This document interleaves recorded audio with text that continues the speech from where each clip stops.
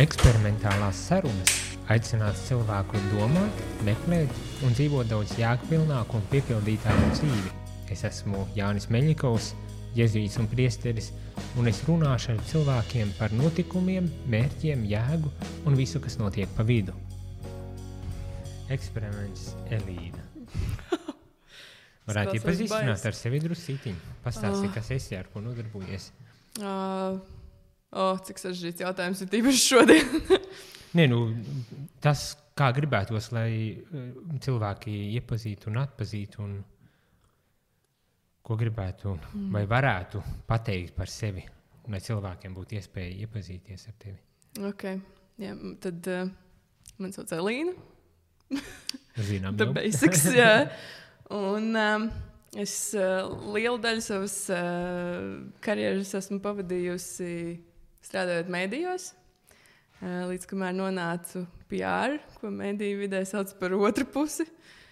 The dark side. Jā. Kāpēc to sauc par the dark side? Man liekas, ka tas ir tādas divas savstarpēji saistītas puses, kuras mēģina saprast un nokārtot savas attiecības, kuras ir reizē draudzīgas, bet arī nedraudzīgas. Man liekas, angļiem tāds izteiciens frenemies. Un, tā kā es pašlaik iepazīstu otru pusi un redzu savu iepriekšējo profesiju no tās citas puses, bet paralēli es studēju doktorantūrā. Arī komunikācijas zinātni, kas ir saistīta ar to visu, bet savā ziņā mana interese ir kino, un tā ir bijusi man pētnieciskā interese visu laiku, un līdz ar to... Kino ir bijis pētnieciskā interese. Jā, tā ir mana tāda akadēmiskā dzīve, kas varbūt nav tik ļoti saistīta ar manu ikdienas dzīvi. Vismaz pašlaik. Tā. Ikdienas dzīve tātad ir ne žurnālisti, bet komunikācijas, un ir bijusi no vienas puses, un tagad no otras tas ir PR. Sabiedriskās attiecības. Pusi, vai ne? Un tagad ir doktorantūra par kino. Man ir pierakstīts principā par metamodernisms. Metamodernisms, jā. Kas tāds ir? Kino un metamodernisms. Kino un metamodernisms. Metamodernisms ir kaut kas tāds, ko cilvēki izdomāja, tad, kad viņi saprata, ka mēs laikam vairs nedzīvojam postmodernismā. Un tad viņi sāka domāt, kā lai to nosauc. Ja mēs runājam tā par tādām lielajām paradigmām, modernismu, postmodernismu, tad tagad ir zinātnieki, kur uzskata, ka mēs dzīvojam metamodernismā. Un, tas ir tāds līmenis, kur es savā darbā arī mēģinu saprast, vai tas tiešām ir tāda atsevišķa un tik ļoti atšķirīga paradigma no tām iepriekšējām, vai kaut kas, kas ir pārņēmis kaut kādas iepriekšējo paradigmu pazīmes, un vai tas ir tāds atsevišķs un tāds pašpietiekams attīstības posms, vai tas ir kaut kas, kas izriet no jau iepriekš notikušā. Bet tātad kaut kas par modernismu, ko mēģina risināt. Un to meta tas tā kā pārmodernisms. Tā varētu teikt. Tāpēc tas jautājums ir, vai man patīk, ir viens teorētiķis, kurš raksta, ka mēs dzīvojam modernismu laikā, kas ir 20. gadsimta sākums un vēl uz priekšu. Un tad mēs runājam par postmodernismu, ko man liekas, ka tas ir tāds jēdziens, kas 90. gados ir modes lieta, un tie, kas orientējas mākslā un kultūras jautājumos, viņi, protams, ar to ir saskārušies, un viņi zina, ka to savā ziņā uztver kā tādu ideju un jaunu ideju krīzi un sabrukumu. Bet tagad ir tas mirklis, kad cilvēki jūt, ka vēl kaut kas ir mainījies, un, protams, tas ir mainījies, sabiedrība ir mainījusies, jaunā simtgade ir ieviesusi arī visādas izmaiņas. Patiesībā jaunā tūkstošgada.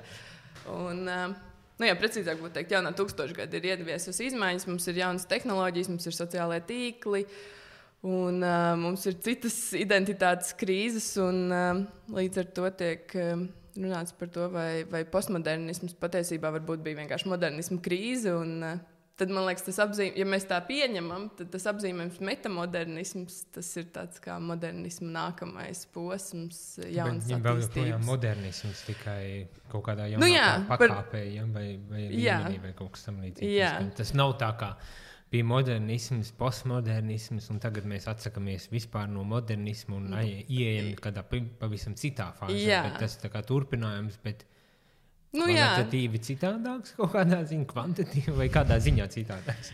Man liekas, ka tūlīt iegrimsim tādā filozofiskā diskusijā, no kuras mēs neiznāksim ārā. Bet,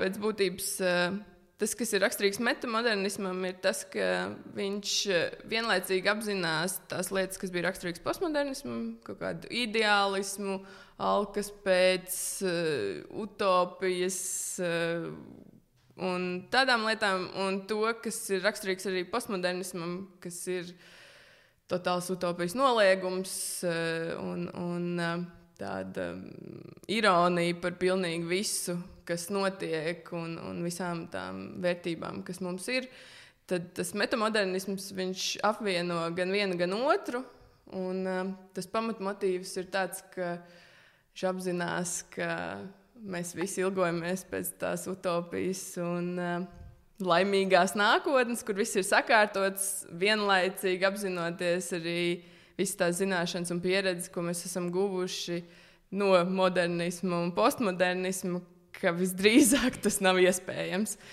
Nav iespējams sasniegt to nav iespējams sasniegt šo utopiju, man liekas, modernisms ļoti labi pierādīja, ka utopija patiesībā ir diezgan briesmīga un izraisa diezgan graujošas sekas, ja mēs runājam kaut vai tādā politiskā līmenī. Nacisms un komunisms un citas idejas, kas ir utopiskas idejas un uz kurām cilvēki ļoti modernismu laikā, kurus ļoti atbalstīja, tad tas, kas notiek tajā metamodernismā, mēs tomēr arī labi saprotam, ka varbūt tas, nesauksim tas par skaistām idejām, bet šīs utopiskās idejas, viņas īsti nedarbojas. Bet kas darbojas? Jo principā tā izklausās tā, ka mēs mēģinām paņemt no modernismu, postmodernismu to labāko un savienot kopā kaut kādā veidā. Vai tas pats par sevi nav jau utopiski? Tādā ziņā, vai tas ir iespējams? Jā, bet tas laikam arī ir tas paradoks, ka metamodernisms, viņš apzinās abus šos aspektus un reāli saprotot, ka tā nākotne ideālā nav sasniedzama, bet mēs esam tur, kur mēs esam. Viņš savā ziņā aicina pārvērtēt, pārskatīt tās lietas, kur mēs atrodamies un uzlabot vismaz to, ko mēs varam uzlabot un kas varbūt ir realistiski sasniedzami mērķi. Līdz ar to neizvēršot tādu nerealistisku sapņošanu, bet vairāk pieejot ar tādu kritisku aci un tīri tādā individu līmenī, tas laikam arī ir tāda sniegšanās pēc labākas dzīves, tajā pašā laikā saprotot, ka tā labāka dzīve attālinās un transformējās. Un tad mums ir iespēja uzlabot to, ko mēs varam uzlabot.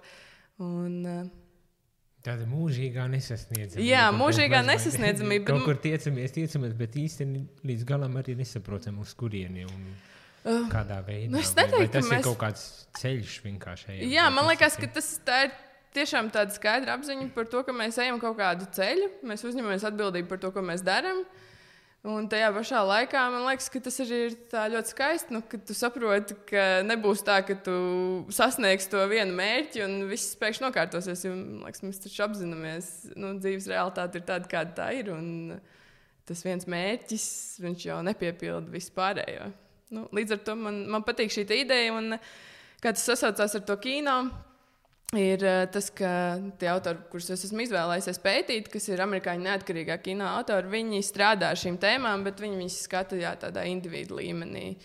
Un tur ir tāda autora kā Sofija Coppola un Wes Andersons, tie, man liekas, ir pazīstamākie Latvijā, bet ir arī citi. Un, man liekas, ka tas ir tāds ļoti realistisks skatījums uz to, kā mēs dzīvojam un kā mēs jūtam šo skatījums uz to, kā mēs dzīvojam, un kā tas ir reālists skatīties uz to, kā mēs dzīvojam. Nu, man liekas, tas atkal ir atgriežas pie tās apziņas par to, ka tev ir tie sapņi un mērķi, kurus tu mēģini piepildīt, un vienlaicīgi tu arī apzinies, ka varbūt to visu tu nesasniegs, vai Labs ir, ko tu vari sasniegt. Varbūt tās tad, lai nebūtu tikai tādā teorētiskā līmenī, jautājums ir, kā tu mēģini īstenot tos sapņus un mērķus, apzinoties, ka viņus visus visdrīzākais neizdosies īstenot un sasniegt.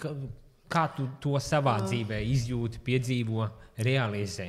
Nu, man liekas, ka manā gadījumā tas stāsts kaut kā bieži vien, vismaz pašlaik aktuālākais stāsts ir par manu profesiju, kur pusauģu gados sāku strādāt. Man liekas, kultūras žurnālistika ir lieta, ko es gribu darīt. Un, es arī ļoti mērķtiecīgi uz to gāju.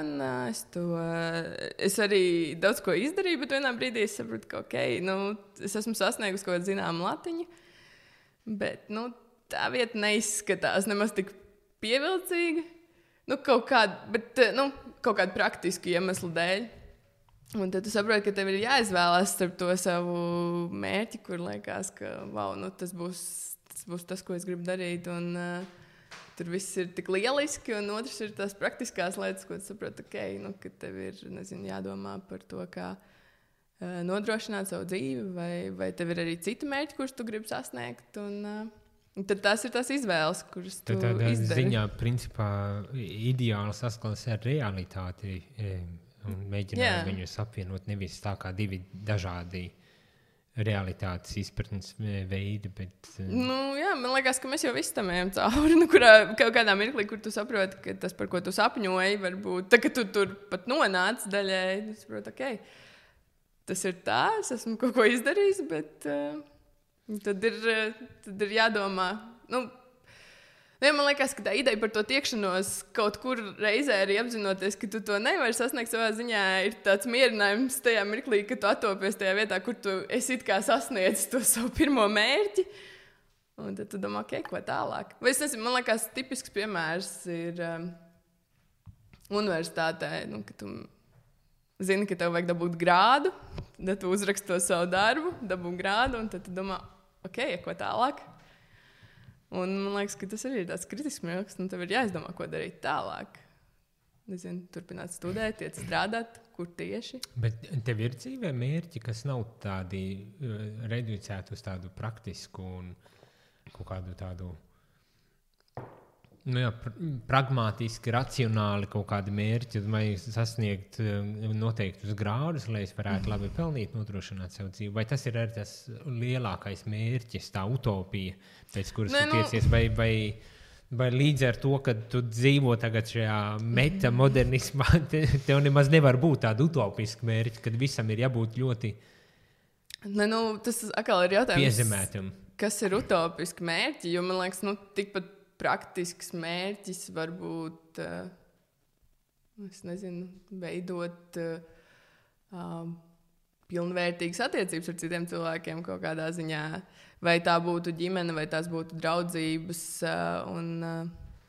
Jebkurā gadījumā no otras puses ģimene jau var būt arī ļoti pragmatisks mērķis kaut kādā mērā, jo ģimene ne tikai ietver attiecības, bet arī kaut kādas ekonomiskas struktūras, kuras ir jāuztur. Tad paralēli viņas nepārtraukti ietver. Jā, tieši tā. Tāpēc man liekas, ka kas varbūt arī mūsdienās cilvēkiem citreiz. Es nesen lasīju kaut kādu rakstu, kur bija posts viedoklis, ka mēs mūsdienās esam ļoti pragmatiski, kas varbūt arī ir tāda metamodernisma iezīme. Ja skatās salīdzinām, piemēram, ar modernistiem, kuriem varbūt likās, ka mums nevajadzētu būt tik praktiskiem. Bet vairāk domāt par idejām, tad varbūt mēs esam tādi praktiskāki, un varbūt tas postmodernisms mūs tur ir ielicis, bet no otras puses tas jau nenozīmē, man liekas, ka tas nenozīmē, ka tās pragmatiskās idejas arī nav kaut kādas savā ziņā sapņainas idejas. Tā. Par ģimeni vai attiecībām, kas būtu kaut kādā ziņā jēgpilnas, vai ne? Vai vispār normālām attiecībām. Tas ir no vienas puses baigi pragmatisks Kaut kādā mērā tas ir pragmatisks un kaut kādā mērā ideāls, principā. Apvienoties, ka nav viegli attiecības veidot, vai ne? Jā, tieši tā. Un kā tas kino izpaužas īsti? Kino? Tu saki kino, tu to mēģini tagad pētīt, pārlecot atpakaļ pie tavas izpētes tematikas. Jāsaka, man gan uzreiz godīgi, es īsti nezinu tos režisorus, kurus tu nosauci. Varbūt tās filmas var kādas minēt vai kā, bet man interesē vienmēr sakot, tas kino, kādā sakarā kino priekš kam? Kino. Plašāk mākslā tas ir, tas metamodernisms ielikts vai? Pēc būtības jau, šis ir tas, priekš kam tas ir ļoti labs jautājums, jo man liekas, tā kā es studēju komunikācijas zinātni, tad es ar to saskaros visu laiku, jo citi cilvēki pēt praktiskas lietas, sociālos tīklus un kaut kāds vai mēdīju jaunākās tendences, un es pētu kino, un tad vienmēr savā ziņā ir tas, ka ir jātaisnojās, jo kāds gan kino sakars ar komunikāciju. Bet kino, man liekas, ir tā vieta, kur kaut kādas noskaņas, kas valda mūsu sabiedrību, māksla vispār pēc būtības ir tā, kur tās tiek iemūžināts. Līdz ar to mēs daudz varam spriest par to, kā jūtas, šī kino gadījumā. Man ir sajūta, ka no šīm filmām es varu spriest par to, kā jūtās mani vienaudži. Lai gan šie režisori praktiski nesanāk, tu īsti man vienaudži, bet tās filmas, ko viņi uzņem, viņas uzņem 90. gados, un man liekas, ka tā 90. gadu sajūta ir pārmantojusies ļoti tajā paudzē, kuras arī pārstāv.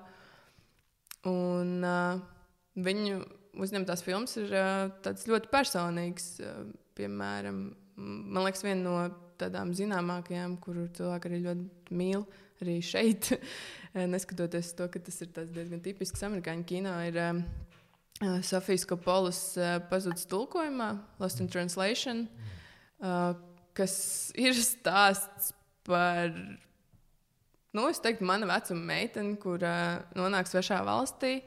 Arī īsti nezinu, vai tas ceļš, ko viņa ir izvēlējusies, tā izglītība, ko viņa ir ieguvusi, tas vīrietis, ko viņa ir apprecējusi, vai šīs lietas piepilda viņas dzīvi. Un man liekas, tas ir tas stāsts par to, ka tu aizpildi to savu it kā šķietamo checklisti, kur ir tas lietas, ko tu gribi sasniegt, un tad tu attopies, ka bet tas varbūt nebija tas, ko es gaidīju. Un tad tas jautājums ir, kā to risināt. Un tā filma, tādā metamodernismu garā, viņa patiesībā ir tāds dzīves nospiedums, kurš arī īsti neatbild uz viņas šiem jautājumiem, jo man liekas, ka mēs viņu tādu kādu filmu sākumā mēs viņu sastopam, kaut kādā mērā mēs viņu arī atstājam filmas beigās. Tev tad nedod atbildes, principā. Jā. Un, man liekas, tā ir arī tā skaistākā lieta, jo tur ir tā sajūta, ka tā dzīve ir tu satiec kaut kādus cilvēkus, viņi varbūt iedod tev kādu citu perspektīvu par to, ko tu domā vai kā tu jūties, bet tāds konkrēts un skaidrs atbildes par to, kā rīkoties vai ko darīt vai kā būt labāk, viņi nedod. Un tas, man liekas, liek domāt par to. Bet nav tā, kad es pārsvarā, nevis pārsvaram, bet man tāda sajūta ir, kad ļoti daudz cilvēku tieši grib, lai būtu tās skaidrās, definētās atbildes, kur man nav jādomā, es vienkārši ņemu un daru. Ja tā paskatās, kas notiek visapkārt, tāda meklējuma pēc skaidrības, pēc tiešas, nevis politikā, piemēram, mēs runā un droši vien vēl viss, kur citur. Ka gribas, lai būtu tieši atbildi, nevis atkal tāda ņemšanās, atbilžu nav un atstāts savā vaļā un savā likteņa varā bez maz vai tādu seju. Vai līdz ar to tas metamodernisms, tāds nav viņš īsti sācies, kā jau ir beigas pienākuši. Nē, es nezinu, es esmu uzmeties tagad uz to metamodernismu. Man patīk, laikam, tas termins, bet es īsti nesaprotu, kā. Pievilcīgs. Ne, man liekas, ka kā jebkura ideja, jo tas metamodernisms, tā kā, ja mēs pieņemam, ja mēs izējam no pozīcijas, ka mēs dzīvojam šajā laikā, man liekas, atrodoties tieši tajā laikā, ir grūti fiksēt kaut kādu filozofisku konceptu, kas to raksturotu. Līdz ar to tas ir viens no daudziem pieņēmumiem un minējumiem, kas tad varētu sakot pēc postmodernismu.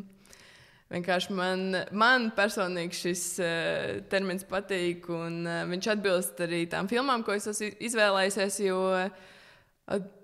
tas ir tas jautājums par to, vai vispār kāds tev var pateikt, kā rīkoties labāk. Un man liekas, ka tā realitāte jau ir tāda, ka mēs vienkārši izdarām izvēles, un mēs redzam, kur tās tālāk ved, un mēs uzņemamies atbildību par to, ko mēs esam izvēlējušies, bet tā tieši pateikt, vai šis lēmums bija, mēs varam pēc tam izvērtēt, vai tas bija labāk vai sliktāk, vai varbūt mēs būtu rīkojušies citādāk, bet man liekas, ka gaidīt, it īpaši gaidīt no kāda cita, lai lēmums tiek pieņemts tavā vietā, tas, man liekas, ir tas, kur modernismā mēs pieļāvām daudz kļūdu un nonācām ļoti nepatīkamās situācijās.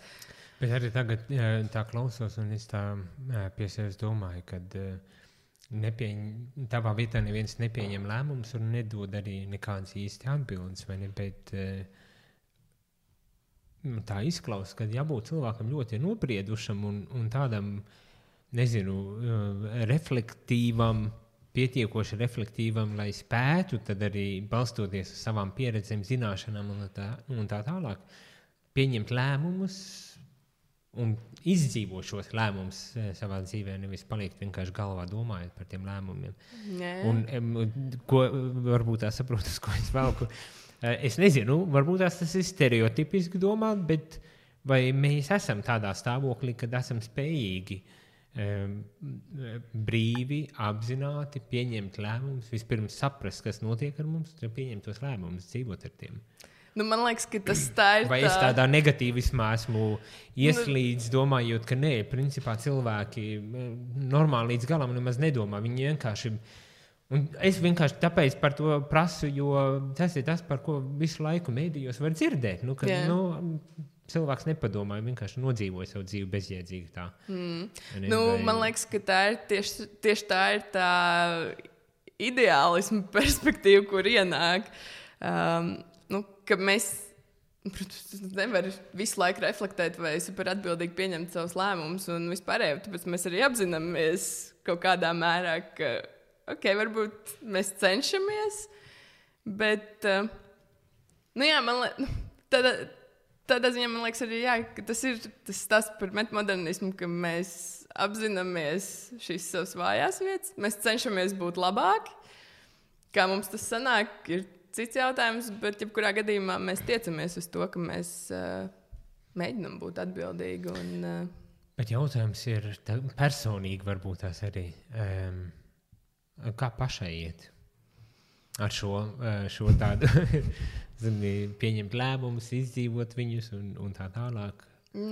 Tas jau ļoti personīgs, es saprotu, varbūt tās, cik tālu var atbildēt, galā varbūt tās nevar atbildēt, bet būtu interesanti, tagad tāda teorētiskā līmenī, vai ne, kad tur tāda lieta ļoti ideāls variants, ka katrs cilvēks ir neatkarīgs, brīvs, pieņem lēmumus, un es sēžu un saku, tā nav, paskaties, kas notiek visapkārt, vai ne, bet kā ir personīgā dzīvē? Iznāks tā arī izdzīvot šo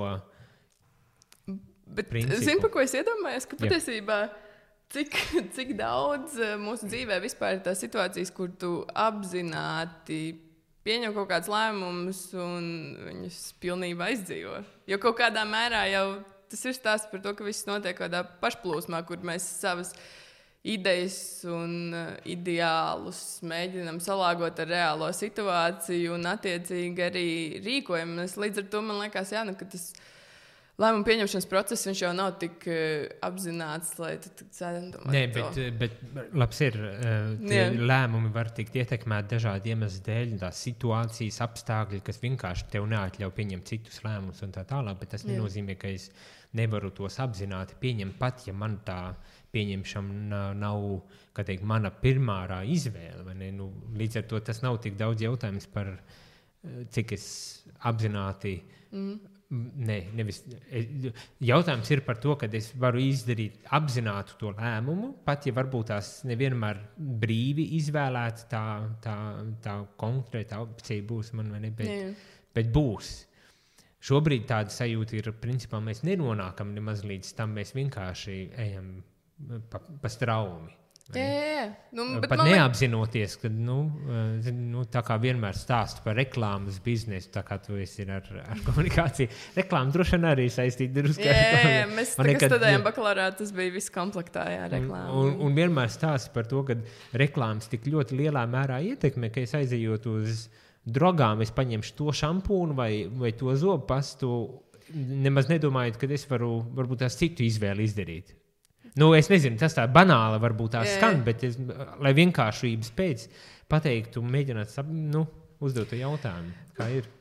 Man liekas, patiesībā tas, ja mēs pieejam tādas no komunikācijas zinātnes par perspektīvu, tādas skatījumu, tad tā lēmuma pieņemšana patiesībā ir ļoti tāds viltīgs process. Es atceros, mēs maģistratūrā visi ļoti gaidījām kursu par pārliecināšanas teorijām. Yes! Beidzot, tagad mēs apgūsim šo un mēs varēsim visus pārliecināt par lietām. Un studējot tās teorijas, izrādījās, ka patiesībā cilvēku ir ļoti grūti par jebko pārliecināt. It īpaši, tas ir tik ilglaicīgs un sarežģīts process, un it īpaši, ja tev vēl ir priekšā cilvēks, kurš ir ļoti pārliecināts par savu citādāku viedokli no tavējā, tad praktiski neiespējams. Man liekas, ar to mēs arī ikdienā ļoti bieži saskaramies ar to, ka kaut vai viltus ziņu kontekstā pārliecina cilvēku, ka, es nezinu, tā loterija, kur tu vari vinnēt 50 iPhones, nav īsta. Cilvēki tāpat klikšķinās. Un, visdrīzāk viņi nepadomās un ies ar traumu. Bet, es nezinu. Man liekas, ka tā lēmuma pieņemšana ir tik sarežģīta, jo, ja mēs runājam par tādiem triviāliem lēmumiem, nezinu, kādu sieru nopirkt veikalā vai tam līdzīgi, tad, protams, tu esi redzējis reklāmu un varbūt tu vienkārši gribi pamēģināt lietas. Bet man liekas, ka tā ir daļa no dzīves, tas, ka mēs nevienmēr... man liekas, ir kaut kāds līmenis, kur ir jānodala, kur tev ir jābūt tiešām atbildīgam par to, kādas izvēles tu izdari un kur tu vari vienkārši atzīt, ka, es šo pamēģināju, es sapratu, ka tā nav lieta, es uzņemos atbildību par to, ka varbūt tas nebija labi. Un dodies tālāk un turpin pieņemt citus lēmumus. Jā. Varbūt tās druscītiņi tā kā atkāpjoties atpakaļ pie iepriekš minētā, es tā gribu prasīt, vai ir kaut kādas metodes, paņēmieni, kā var būt apzināts cilvēks un pieņemt apzināti šos savus lēmumus, brīvus, patstāvīgus. Es pilnīgi noteikti neesmu eksperti. Nē, bet tas ir ar tādu mērķi jautāt nevis eksperts viedokli, bet ar savu personīgās dzīves pieredzi. Personīgā. Jo pietiekoši lielā refleksija notikusi par to kad droši vien, ka tur ir kaut kas nostrādājis. Cik lielā apzinātā vai neapzinātā mērā. Bet... Man šodien vienkārši ir tāda diena, ka man ir jāpieņem sarežģīts lēmums. Es izmēģināju dažādas metodas, rakstīt sarakstus ar plusiņiem un mīnusiņiem. Pilnīgi racionāls pieejas. Man liekas, vislielākais izaicinājums noteikti ir izvērtēt kaut kādu savu emocionālo kontekstu. Jo, man liekas, tā varbūt ir lieta, par ko mēs maz domājam, kā tādu tīri emocionālu līmeni, kā mēs jūtamies par lietām. Un citreiz ir tiešām grūti saprast, kur tu esi kaut kam pieķēries, tāpēc, ka, es nezinu, tev ir ilūzija, ka tas ir tieši tas, ko tev vajag. Vai... Kāpēc tas būtu vispār svarīgi, tas emocionālais konteksts? Man liekas, ka tas ir pat kaut kādā mērā tieši tāpēc, ka mēs nevaram pieņemt lēmumus tīri tikai racionāli.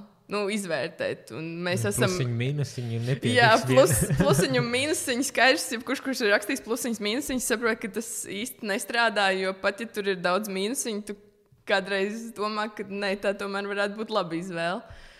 Un tāpēc jau ir tāda dilēma, jo man liekas, ka ja mēs izvērtātu visu tikai pragmatiski, varbūt, ka tas būtu daudz vienkāršāk, bet mēs esam emocionāls būtnes un mums ir kaut kādas emocionālas vajadzības. Un man liekas, ka tieši tas emocionālais jau visbiežāk nosaka to komfortu, tās izvēles komfortu, kas nav pragmatisks. Līdz ar to, un tad atkost, kāpēc tu jūties tieši tā un vai kaut kādā ziņā tās tavas emocijas tevi nemaldina, jo tas ir... Un daudzi būs tādi, kas teiks, ka emocijas principā nav uzticams, kad vajag ļoti pragmātiski, vai ne tā kā... Plusiņu metamodernisms savā ziņā mēģina mums pateikt. Nē, es tagad drustītiņi arī tā...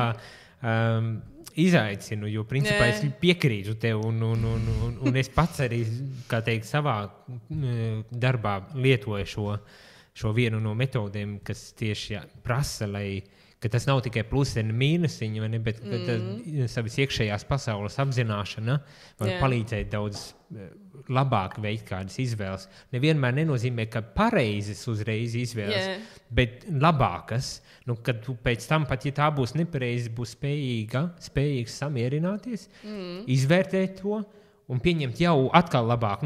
Savā ziņā mācīties tieši no savām tām kļūdām un savām tām lietām. Tieši tā.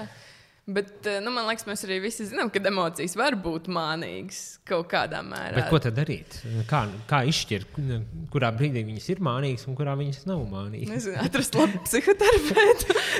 Arī labs padoms. Diezgan dārgs gan padoms. Jā, nevis to var atļauties. Jo labs, es zinu, ka maksā diezgan. Jā, tā varētu būt, bet... jo patiesībā jau laikam bez tādas uzticības personas, kas varbūt palīdz par to reflektēt arī nedaudz no malas, ir grūti norentēties. No otras puses arī citi cilvēki ar savām emocionālajām pieredzēm arī var radīt kaut kādas citas uzslāņojumus. Nepārtraukti kaut kāda notiek tā emocionāla apmaiņa, pat ja nekas vairāk vai citādāks tur nav, kad nepārtraukti notiek. Tikai tagad saprast, kas īsti notiek. Jā, bet atkal, ja atgriežamies pie metamodernismu, tad tā ir tā pieeja, ka mēs saprotam, ka mēs mēģinam saprast, bet kā tu teici, visbiežāk, ja tu kaut vai mazliet esi mēģinājis iedziļināties un saprast un uzdevis sev tos jautājumus, kāpēc es jūtos tā vai citādāk, vai tu meklē tos ceļus, tev pēc tam arī ir vieglāk samierināties ar to, ka šis nebija labs variants, bet es saprotu, kāpēc es to izvēlējos, jo es jūtos tā un tā. Un, tā ir daļa no tā mācīšanās procesa. Arī nevienmēr viegli pieņemt, ka tādēļ, ka es jūtos tā un šitā es pieņemu to lēmumu, bet vismaz man tā gribētos domāt un ticēt, kad ja tas ir tiešām man apzināts lēmums, ka tas ir vieglāk apstrādājums, pārstrādājums pēc tam. Lai gan es domāju, ka arī labas pozitīvas atbildes var, tādā ziņā, ka labs pozitīvs lēmums var būt izrietēt no tādas emocionālas. Mēs tagad uz to negatīvo baigais kā. Bet man liekas, ka tas ir tāds līmenis, kas vienkārši tev prasa būt kaut kādā mērā godīgam pret sevi, vai vismaz mēģināt būt godīgam pret sevi. Un tad, ko izdarīt, to izdarīt. Jā, ko izdarīt, to izdarīt. Tu esi godīgi pret sevi? Mēģini būt. Un kā tas ir būt godīgai pret sevi? Tas ir baigies izaicinājums. Un... man liekas, ka tas izaicinājums jau ir tieši tajā, ka tu citreiz nevari saprast, kurā mirklī tu sevi māni, vai kur tu mēģini kaut kā piemēroties kaut kam, kas varbūt no ārpuses liekas pareizāk, vai Nu jā, galā tas jau arī noved atpakaļ līdz tam jautājumam, kāpēc es izdarīju visu, kas man likās, kā aizvadīs man līdz tam ideālam, un tagad es attopos, ka es neesmu ar to apmierināts.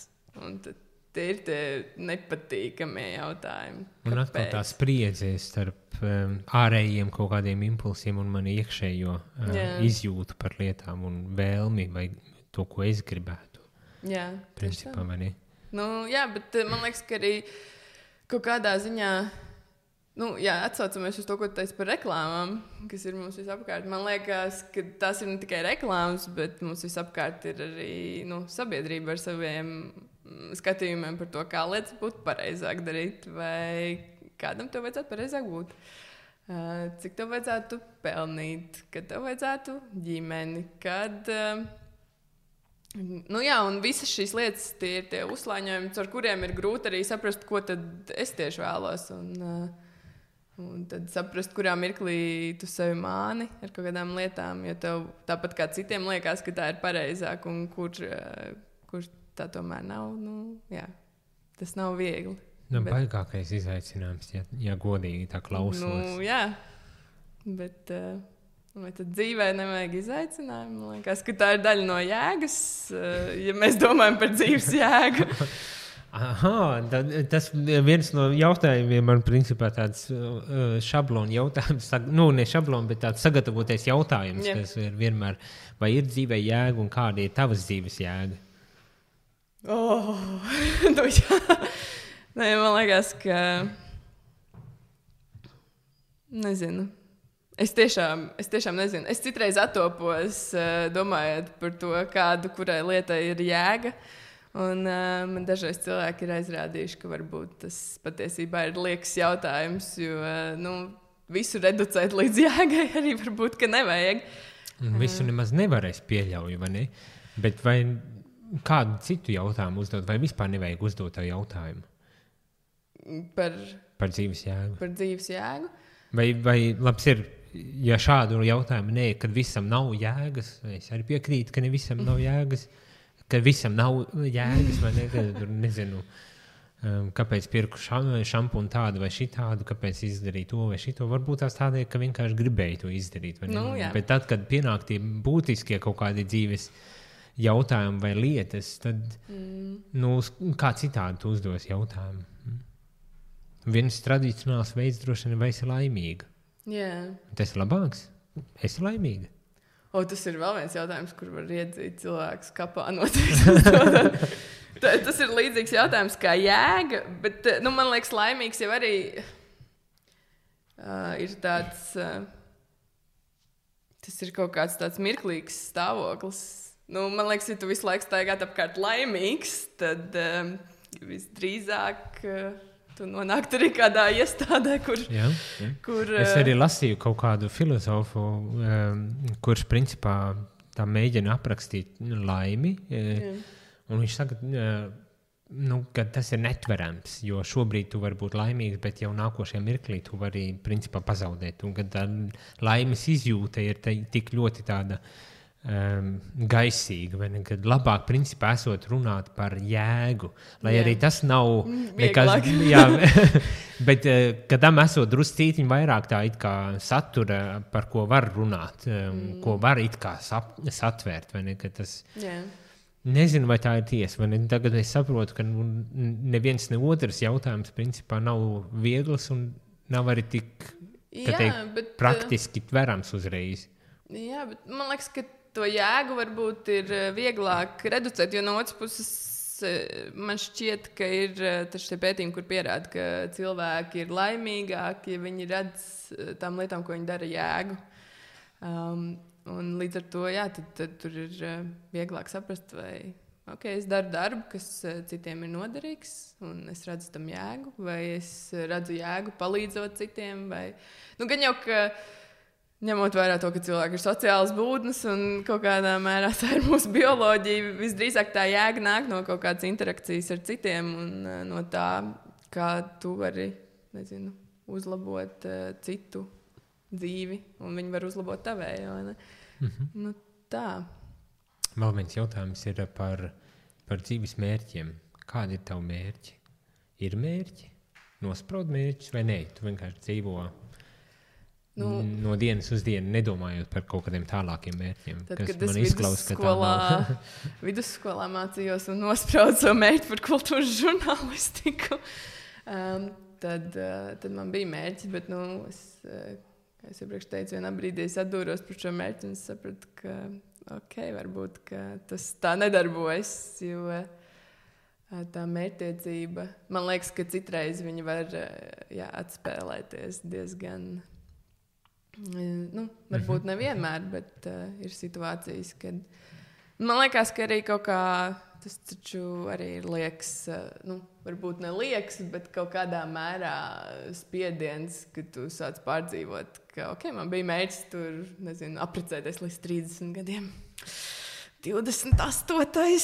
jau iet, kaut kas nenotiek, kā vajag. Man liekas, ka mūsu dzīvē ir patiesībā tik daudz lietas, kuras tu nevari kaut kā piespiest notikt. Viņas vai nu notiek vai nē, un kaut kādā mirklī tev ir vienkārši jāļaujās tam, kas notiek, un adekvāti kaut kā arī jārīkojās tajās situācijās.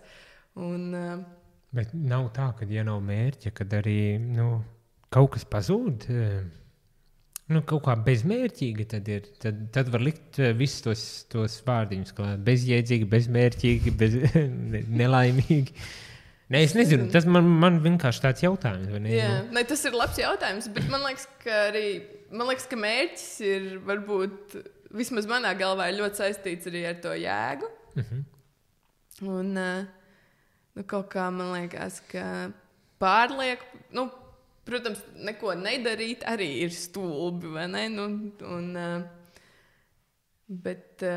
jā, un arī tad, ja tie mērķi ir izvirzīti, un bieži vien izvirzīti ne no manis paša, bet no, kā teicu, man ir tur apprecēties līdz tik izdarīt to, sasniegt šito, tad 24 jābūt jau ar nesi grādiem, ar 20 gadu stāžu darbu un vēl visu kaut ko, ka tie mērķi beigās principā var tā kā bremzēt tam cilvēkam brīvi kaut kā izdzīvot savu dzīvi, dzīvot vienmēr sakot.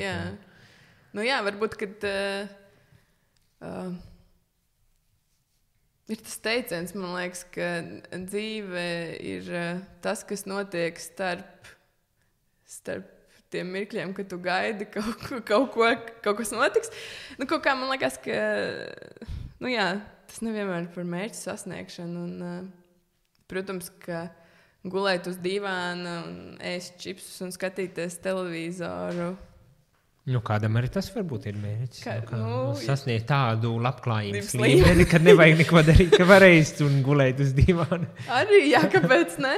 Līdz ar to, man liekas, tas ir tik ļoti individuāli. Un, tas, laikam, ir tāds jautājums. Varbūt, ka to mērķi un jēgu var reducēt līdz jautājumam par to, kas piepilda tavu dzīvi vai kas tev sagādā prieku, kas, manuprāt, varbūt nav gluži tā laime, jo prieks kaut kā, man liekas, ir bišķiņ citādāks jēdziens, vai ne? Jo tas arī it kā, bet tas vairāk, laikam, arī ir tas, ka tas ir tāds mirklīgs stāvoklis, kur tu apzinies, ka tu dari kaut ko, kas tevi sajūsmina. Jā, bet tepat laikā jau var jau tev prieku reducēt tiešām uz tādu, kad to mirklīgo, kad man patīk darīt šito te un tāpēc es to izdaru, vai ne? Bet arī tāda, man liekas, kaut kāda vispārīga nojausma vai izjūta par kaut kādam dzīves stāvokli vai pozīciju,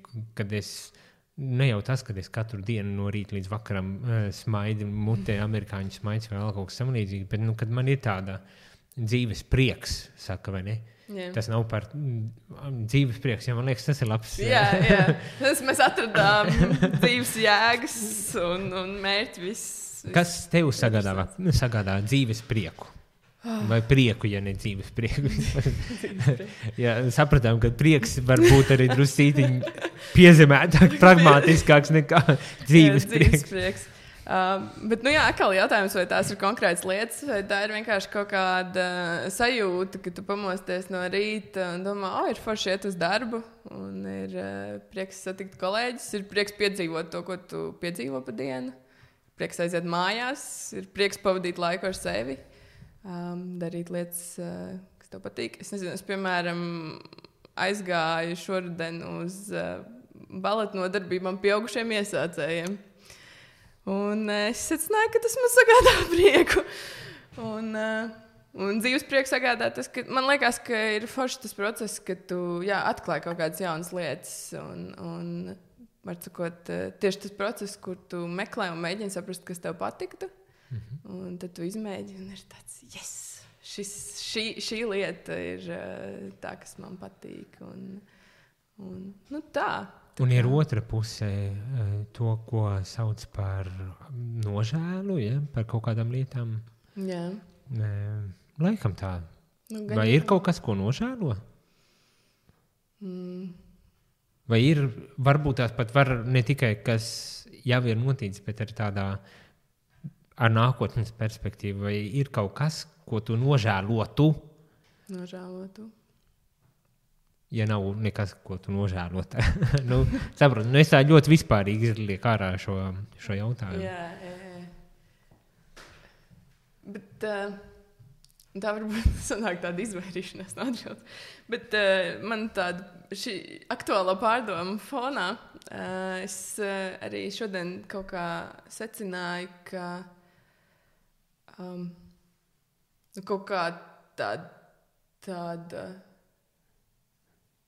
pastāvīga nožēla par lietām varbūt ir daļa no tā, ka tu nespēji būt pret sevi godīgs un samierināties ar kādiem lēmumiem, ko tu esi izdarījis. Un, ja mēs atgriežamies pie tā domāšanas un lēmumu pieņemšanas procesa, kur tu centies būt kaut kādā apzinātības stāvoklī un apzināt savas emocijas, tad tā nožēla, man liekas, ir tāda...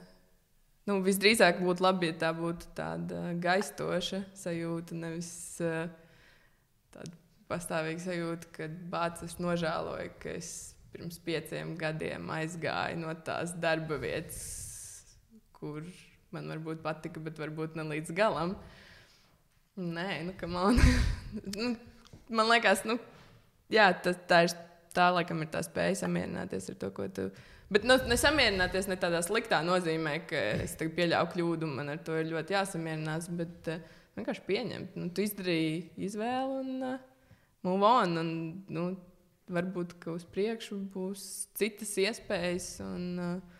Nē, man patika tas, kā tu teici, kad nožēla labāk, kad ir tāda gaistoša sajūta. Jā. Ar to, es domāju, mēs varam arī noslēgt. Paldies!